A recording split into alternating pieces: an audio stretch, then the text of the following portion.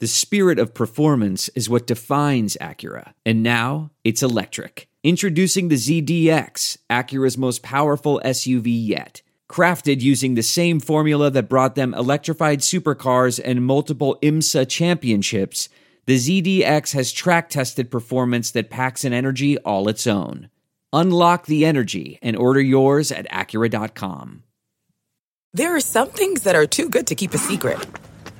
Like how your Amex Platinum card helps you have the perfect trip. I'd like to check into the Centurion Lounge. Or how it seems like you always get those hard-to-snag tables. Ooh, yum. And how you get the most out of select can't-miss events.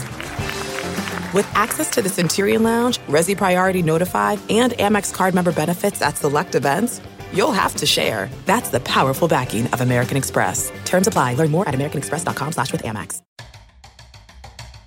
Welcome to Nebraska Preps Postgame with your hosts, Mike Sauter and Jacob Padilla. Hey everyone, welcome into another episode. This is called an episode of Nebraska Preps Postgame. Jacob Padilla and I here ready to break down kind of the state quarterfinals. Might talk some volleyball too because the state championships happened over the weekend. And so let's just get right to it. What do you want to do first? Volleyball? You watched a lot of volleyball. I did. Yeah, let's go ahead and knock that out off the top. Okay. So I think we got to start with Scott, 9-time champs in a dominant way. Like way dominant. Even like semis were dominant, like the whole. Yeah. Well, and, I mean, you look at their record. And no one expected that, honestly. 13 losses. I saw them play early in the season, and they were good, but I wasn't blown away. And then they went through their tour of the United States that they always do, and you saw them kind of not having as much success as maybe they have in the past. You think, oh, maybe this is the year.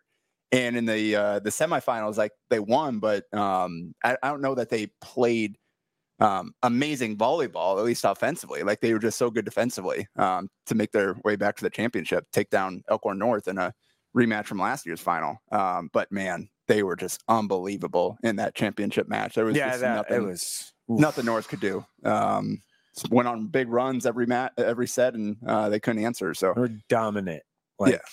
That's the word. I mean, all three matches are basically pretty dominant, I guess I would say. Yeah. But, yeah. Scott, pretty remarkable too. One senior is all. She's really good, though. Paisley Douglas, USC commit. She's really libero. Good. Yeah. But the only one. So everybody else is coming back next year. They will obviously clearly be the favorite again. I think maybe the biggest difference maker in the game was Kiera Link, middle blocker. Nearly had a double-double, 10 kills, 9 blocks, and Norris just couldn't find a way to kill the ball against them. Right. It was a lot of errors or a lot into the block. So really impressive for Scott. I think Lincoln Lutheran also in C2 kept the streak alive. Yeah, although that one was a little tougher. They had to earn that 5-set win for the Warriors to win their third straight Class C2 state title. The Billy and Sophie Wogelmuth combined for 39 kills. Carrie Leinbach was credited with 36 digs, and she made a few plays down the stretch in that 5th set that were just jaw-dropping. Credit to Clarkson Lee for getting it to 5. Though. Oh, 100%. Lincoln Lutheran, they went up 2-0. It looked like, okay, this is over. And they battled back to send that thing to a 5th. So that was one of the best championships of the day. Is it weird that when we think high school volleyball, like Class A is almost an afterthought? Is it because it's the 7 p.m. game and it's after, I think probably it is a little bit scheduled for 7 p.m. It was 8 definitely something. No, it was exactly 9. Yeah. Okay. Yeah. 9 o'clock. All right. Yeah. But that's what happens when you schedule for sweeps. That's just what you expect, right? Yeah. So, but I think Lincoln Southwest helped that because it was a dominant win for them. Sweep over Papillion Vista. Yeah. Who, I think Papio knocking out Papio South in the first round, you're like, oh, that was okay. Because you kind of coming into it thinking, okay, is anybody going to be able to touch them? It's probably them and everybody else. And to go down in the first round, really impressive. Like Papillion Vista was playing out of their minds in that match. Faith Frame, the libero heading to Cincinnati, she literally left it all out there. She cramped up on the final play of the match. If Mia Taverdi hadn't killed that thing, I don't know what would happen for them. But they got that win and advanced to the final, but man, they just had no answers. Lincoln Southwest went on huge runs in the first set and finished the match on an 11-0 run. Just a senior heavy group, senior setter, Malaya Long, unbelievable, headed to Marquette. Yeah. Emerson Lineberger had a really good week at State, going to Air Force, led them 11 kills in the final. And defensively, they held Papio to 0-34 hitting. So that'll win you a lot of matches. The Class A title we thought maybe would be a little bit more interesting than it was. The C1 title also went 5. Minden avenged their own. Minden Only went through the whole season, 5-setter. Undefeated until the sub-district final. Yeah. And they dropped it to Kearney Catholic, got them back in the championship, and pulled that thing out 15-10 in the 5th. Yeah. And just unbelievable performance. They have kind of Maddie Camry and Maya Emery kind of do it all for them. Both are setters and hitters. Right. They both had triple doubles in the final match. Camry had 22 kills. Emery had 12. So really impressive season by Minden. D1 Sumner Eddie Miller, Mike O'Neill. Yeah, she was great. Mike watching O'Neill. her in their first match, I was like, yeah, she's pretty good. She had 83 kills in 3 matches. Yeah, it's incredible. 12 sets, 83 kills at 33 in the final, 35 in that first round. Pretty dang good photo of her. You were excited about that. Very good. Good one to use. And then Overton started the day with a sweep over Cambridge, knocked out the number 1 seed to win their first state title. A bit of an upset. Jolie Ryan, coach's daughter, led the attack there. Natalie Wood had a big match as well. So, Great run by Overton, and started off the state championship day well. So those are all 6 state champions. Fun season of volleyball. I think this is the most volleyball I've covered from a high school standpoint. So it was a fun way to cap it out 4 days at state. Yeah. All right. Let's move on to football and what happened in football, because there were not a lot of close games that, I think, here's my question. Do we, as fans, journalists, people that cover this thing, do we just try and find, I feel like we always try and find a reason why this game is going to be close or whatnot. So we just talk ourselves into the narrative, and 49-0. West Side over Bellevue West. 31-7 Millard West over Grand Island. 45-0 Millard South over on North. The one close game. Elkhorn South and Lincoln East was close. That was it. 24-19 final for Elkhorn South there. Yeah. You want to start with that one? Yeah, let's start with that one. That's fine. Brady Bousquet again. 23 carries, 125 yards, and 3 touchdowns. And they have to ride him. They've done it, and he has answered the bell every single week since Carson Ronner went down. Right. Madden Riggs and that defense. Completed 7 passes, 122 yards. Had a couple of long ones. Ethan Duda, who's impressive out there. I know Nebraska offered him walk on. He's one of the military academies looking at committed to, right? And Ains Gratis had a deep one as well. So got just enough in that passing game to allow Bousquet to kind of carry him home there. But credit to Lincoln East. Yeah. Jeter Worthley can run around and make plays. Yeah. He's never quit guy too. No. Never quit. So really impressive showing by them to stay in it. But in the end, Elkhorn South pulled it out, and they will face Millard South, who, man, it's a rematch. The Millard South game. Listen, I was expecting Millard South and Omaha North. It started at 8 because of the doubleheader. So I went to West Side, and then I said, okay, when that's over, I'll make it to the second half. I pull in, it is 31-0. Yeah. And it's like a minute before halftime, and I look at myself, I'm like, what am I doing? I picked the wrong game to go to in the second half. Just dominant. Yeah. Like, that's just the only way you shut out someone in the quarterfinals. It's pretty dominant. Yeah, so we know North likes to run the ball. North South held them to 49 yards on 30 carries. That's crazy. They had a bunch of sacks on Serco, and he only threw for 107 yards. they just could not get anything going. I will say this: Tyson Terry got hurt in the first half. Ankle, just I think it's just rolled ankle something. But so he didn't play the rest of the game. He went back in, tried to play, didn't play the rest of the game. So that matters, but it's not going to change. In the end, he wasn't scoring points for him. There was no way. Yeah. So that maybe it could have made it more competitive. Right. But Miller South is always going to win that the way they were playing. Yeah. Tamala 14-19 for 289 yards, 3 touchdowns and a pick. No one fell again. 16 carries, 87 yards, 2 touchdowns. He had 5 catches, 162 yards, and 2 touchdowns. Yeah. So he was starting to count them. Like when he got to the 4th one, he was counting. Yeah, hey, that fella there, it's pretty good. You've been waiting for that one. I've used it more than once. He outgained Omaha North by himself by a significant margin. That's so crazy. Yeah. I think that's all you need to know. Marion Jackson, pretty good. 105 yards on 6 catches, continuing to 1,000-yard receiver as a sophomore too. It's pretty good. Pretty hard to do. Not bad. Yeah. That's Elkhorn South and Millard South. You seen a game time set for that? Because I haven't seen. It's 7. Yeah, I hadn't seen one. It's 7. There's no doubleheader, so it's 7. Yeah. So I was at that previous matchup. We talked about it then. It was a weird game. I don't. Not really much to take away from that. Yeah, it won't play out like that this time, just because you won't have the major injury and the emotion that goes with that. Yeah. And Madden Riggs has had several weeks now as a starter to settle in, to get used to it. I'm not saying the game will be different as far as the outcome. I'm just saying that the way it plays out. Millard South has gotten a lot better offensively from that game too, because they did not play particularly well. They had a defensive score. 2 defensive scores. Right. They had some few weird plays that put points on the board for them.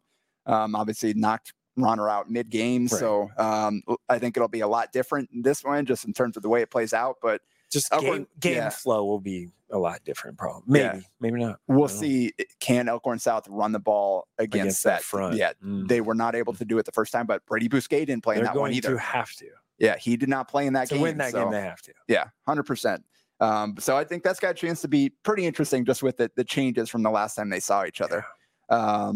The other semifinal, West Side. Millard West kind of just handled 31-7 against Grand Island, just gradually kind of pulled away. Yeah, I watched it and or the first half of it, and they just kind of they were just too much, I would say. Yep. So now we got to see what Jackson Williams and company can do against Omaha West Side, who again 49-0. The first time Bellevue West has been shut out in how long? Long time. Yeah.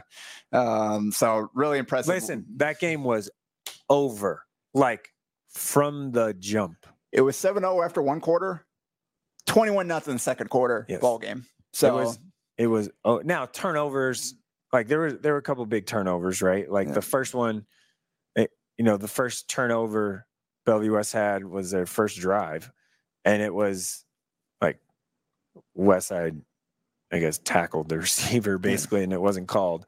And then, they take over at the 9 or 10 or 11 or whatever it was. So it kind of snowballed a little bit quick. But the key stat, and it is crazy if you think about it, a team that won 49-0, time of possession was remarkable. Like, Bellevue West didn't score a point, but had the ball for 38 minutes and 27 seconds.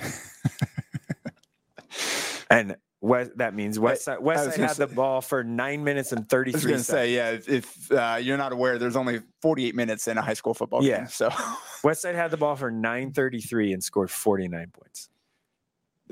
That's incredible stat. Broke them off every. Yeah. Now I will say this. So you had a goal line fumble from Bellevue West, those sort of things. But it was at halftime. It was over. Basically, more of what we've seen from them most of the season. Like that West Side team, just. Well, it was 20. What more can we? I mean, it was 35-0 at half. So, or 30. It wasn't 35. That was 28-0 at halftime. 28-0 at half. Did not get any closer. Anthony Rizak, 239 total yards and 4 total touchdowns. Jamez Ross, 129 total yards and 2 touchdowns. when Brody got in there. 4 carries, 2 touchdowns, 82 yards. Yeah, long one. That was their first score of the second half. Yeah. So, just again, second score. Westside continues to roll. Really shut down that Christian Jones had another big play too for a touchdown. So across the middle, actually. Yeah, 58-yard receiving touchdown. Yeah. 6 tackles on defense. Well, I kind of want to go back and just see like how many long touchdowns he's had. Like he's got to be. It just seems like every time he scores, it's breaking off a long one, like 50-plus yards, 40-plus yards. He's just been an unbelievable weapon for them on offense. So that is Class A. It is set. Westside versus Millward West, and Millward South versus Elkhorn South. So 5 of the top 4 seeds advance in A. Not a lot of upsets there. Kearney's the only top 4 seed that failed to make it there. Okay, moving on to B real quick. Same seeds. Yeah. 1, 2, 3, 5. Yeah. 1, 2, 3. Yeah, but 5, it was much more interesting. There were some 2 close games and 2 others that teams were in control. So hey, remember when I said, let's just start with Bennington. Remember when I said you have to score 21 to beat them? North scored 20 and almost did. Bennington only had 23. That's what I'm saying. But 21's the number. Yeah, 100%. But the story of the game, again, Quentin Archer. 34 carries for 232 yards and 2 touchdowns. Yeah. Peyton Sandman had a touchdown, threw a 39-yard touchdown to Cooper Johnson. But that defense, Jack Jansen led the way, 11 tackles. Jack Jansen is a stud. Gavin Olson had a pick. Ben Gilliland forced a fumble, 7 tackles. So, they just have so many. Listen, Jack Jansen is a stud. I mean, you could say that about how many different guys on that defense? Defensive, he is really good. Yeah. And they moved him from offensive line to defensive line, or defensive from tackle to DN this year, full time, right? Because they don't play both ways. And that's like taking one from the team for the team because he's maybe a better offensive lineman. Yeah. Well, he's good. Yeah. And I've talked Kyler Lorson, obviously I've talked about a ton, but that Jack Jansen needs some, okay. Anyway. Sorry. Yep. So Bennington held on there. That defense got it done. Held Norris, who has been on an absolute roll, to 20 points there. The other side, Elkhorn North, 21-3 first half against Scottsbluff. Just kind of fell behind early on. But there's a muffed punt that kind of gave Elkhorn North good field position and just a little. Kind of played out similar way to their game against Waverly, where Scottsbluff made a few too many mistakes early on, dug themselves a hole. They got going a little in the second half, but not enough to get fully back into it. Sebastian Boyle finished 89 yards, so hit for his career. 673 carries for 5,079 yards and 6 touchdowns. Yeah, that's pretty good. Shout out to that kid for a phenomenal career. And Nate Kelly's got a chance to kind of carry them for the next 3 years. It's gonna have to. Scottsbluff, you can find a few pieces around him for what he did as a freshman this year. In that game, 111 yards and a touchdown passing. Had a touchdown rushing, 51 yards, 7 tackles, just kind of does it all for them. I mean, all season long, offensively, they were a 2-man show. Boyle and Kelly accounted for, it feels like 90% of their yards. So you got Kelly coming back, but going to have to find a way to replace Boyle next year. So go ahead. Yeah, so Elkhorn North and Bennington, 1 versus 5. Yeah, 14-0 the first time, but that was that super windy night. Yeah. It was, you couldn't throw the ball at all. Not like either one is going to throw it very well against both those teams. I don't know. I'm guessing there's not going to be a scoring explosion in that game going on Friday night. But again, first 1 to 3 scores probably wins. Probably. 3 touchdowns. It'll be close. So Scott Waverly is the matchup that kind of everyone sort of thought, but it almost wasn't. Scott, man. Blair, credit to the Bears. And we talked about it, Damon and I said preseason, Blair, top 10 team. You got a quarterback, you got a running back, you got some defensive players. Kind of stumbled through the season and tough schedule, whatever. Couldn't find a way to win any of those big games, really. But they put it together for the postseason run. Scored that big win in the previous round and nearly took down Scott. Played him closer than anybody not named Bennington this year. Last second field goal. Yeah.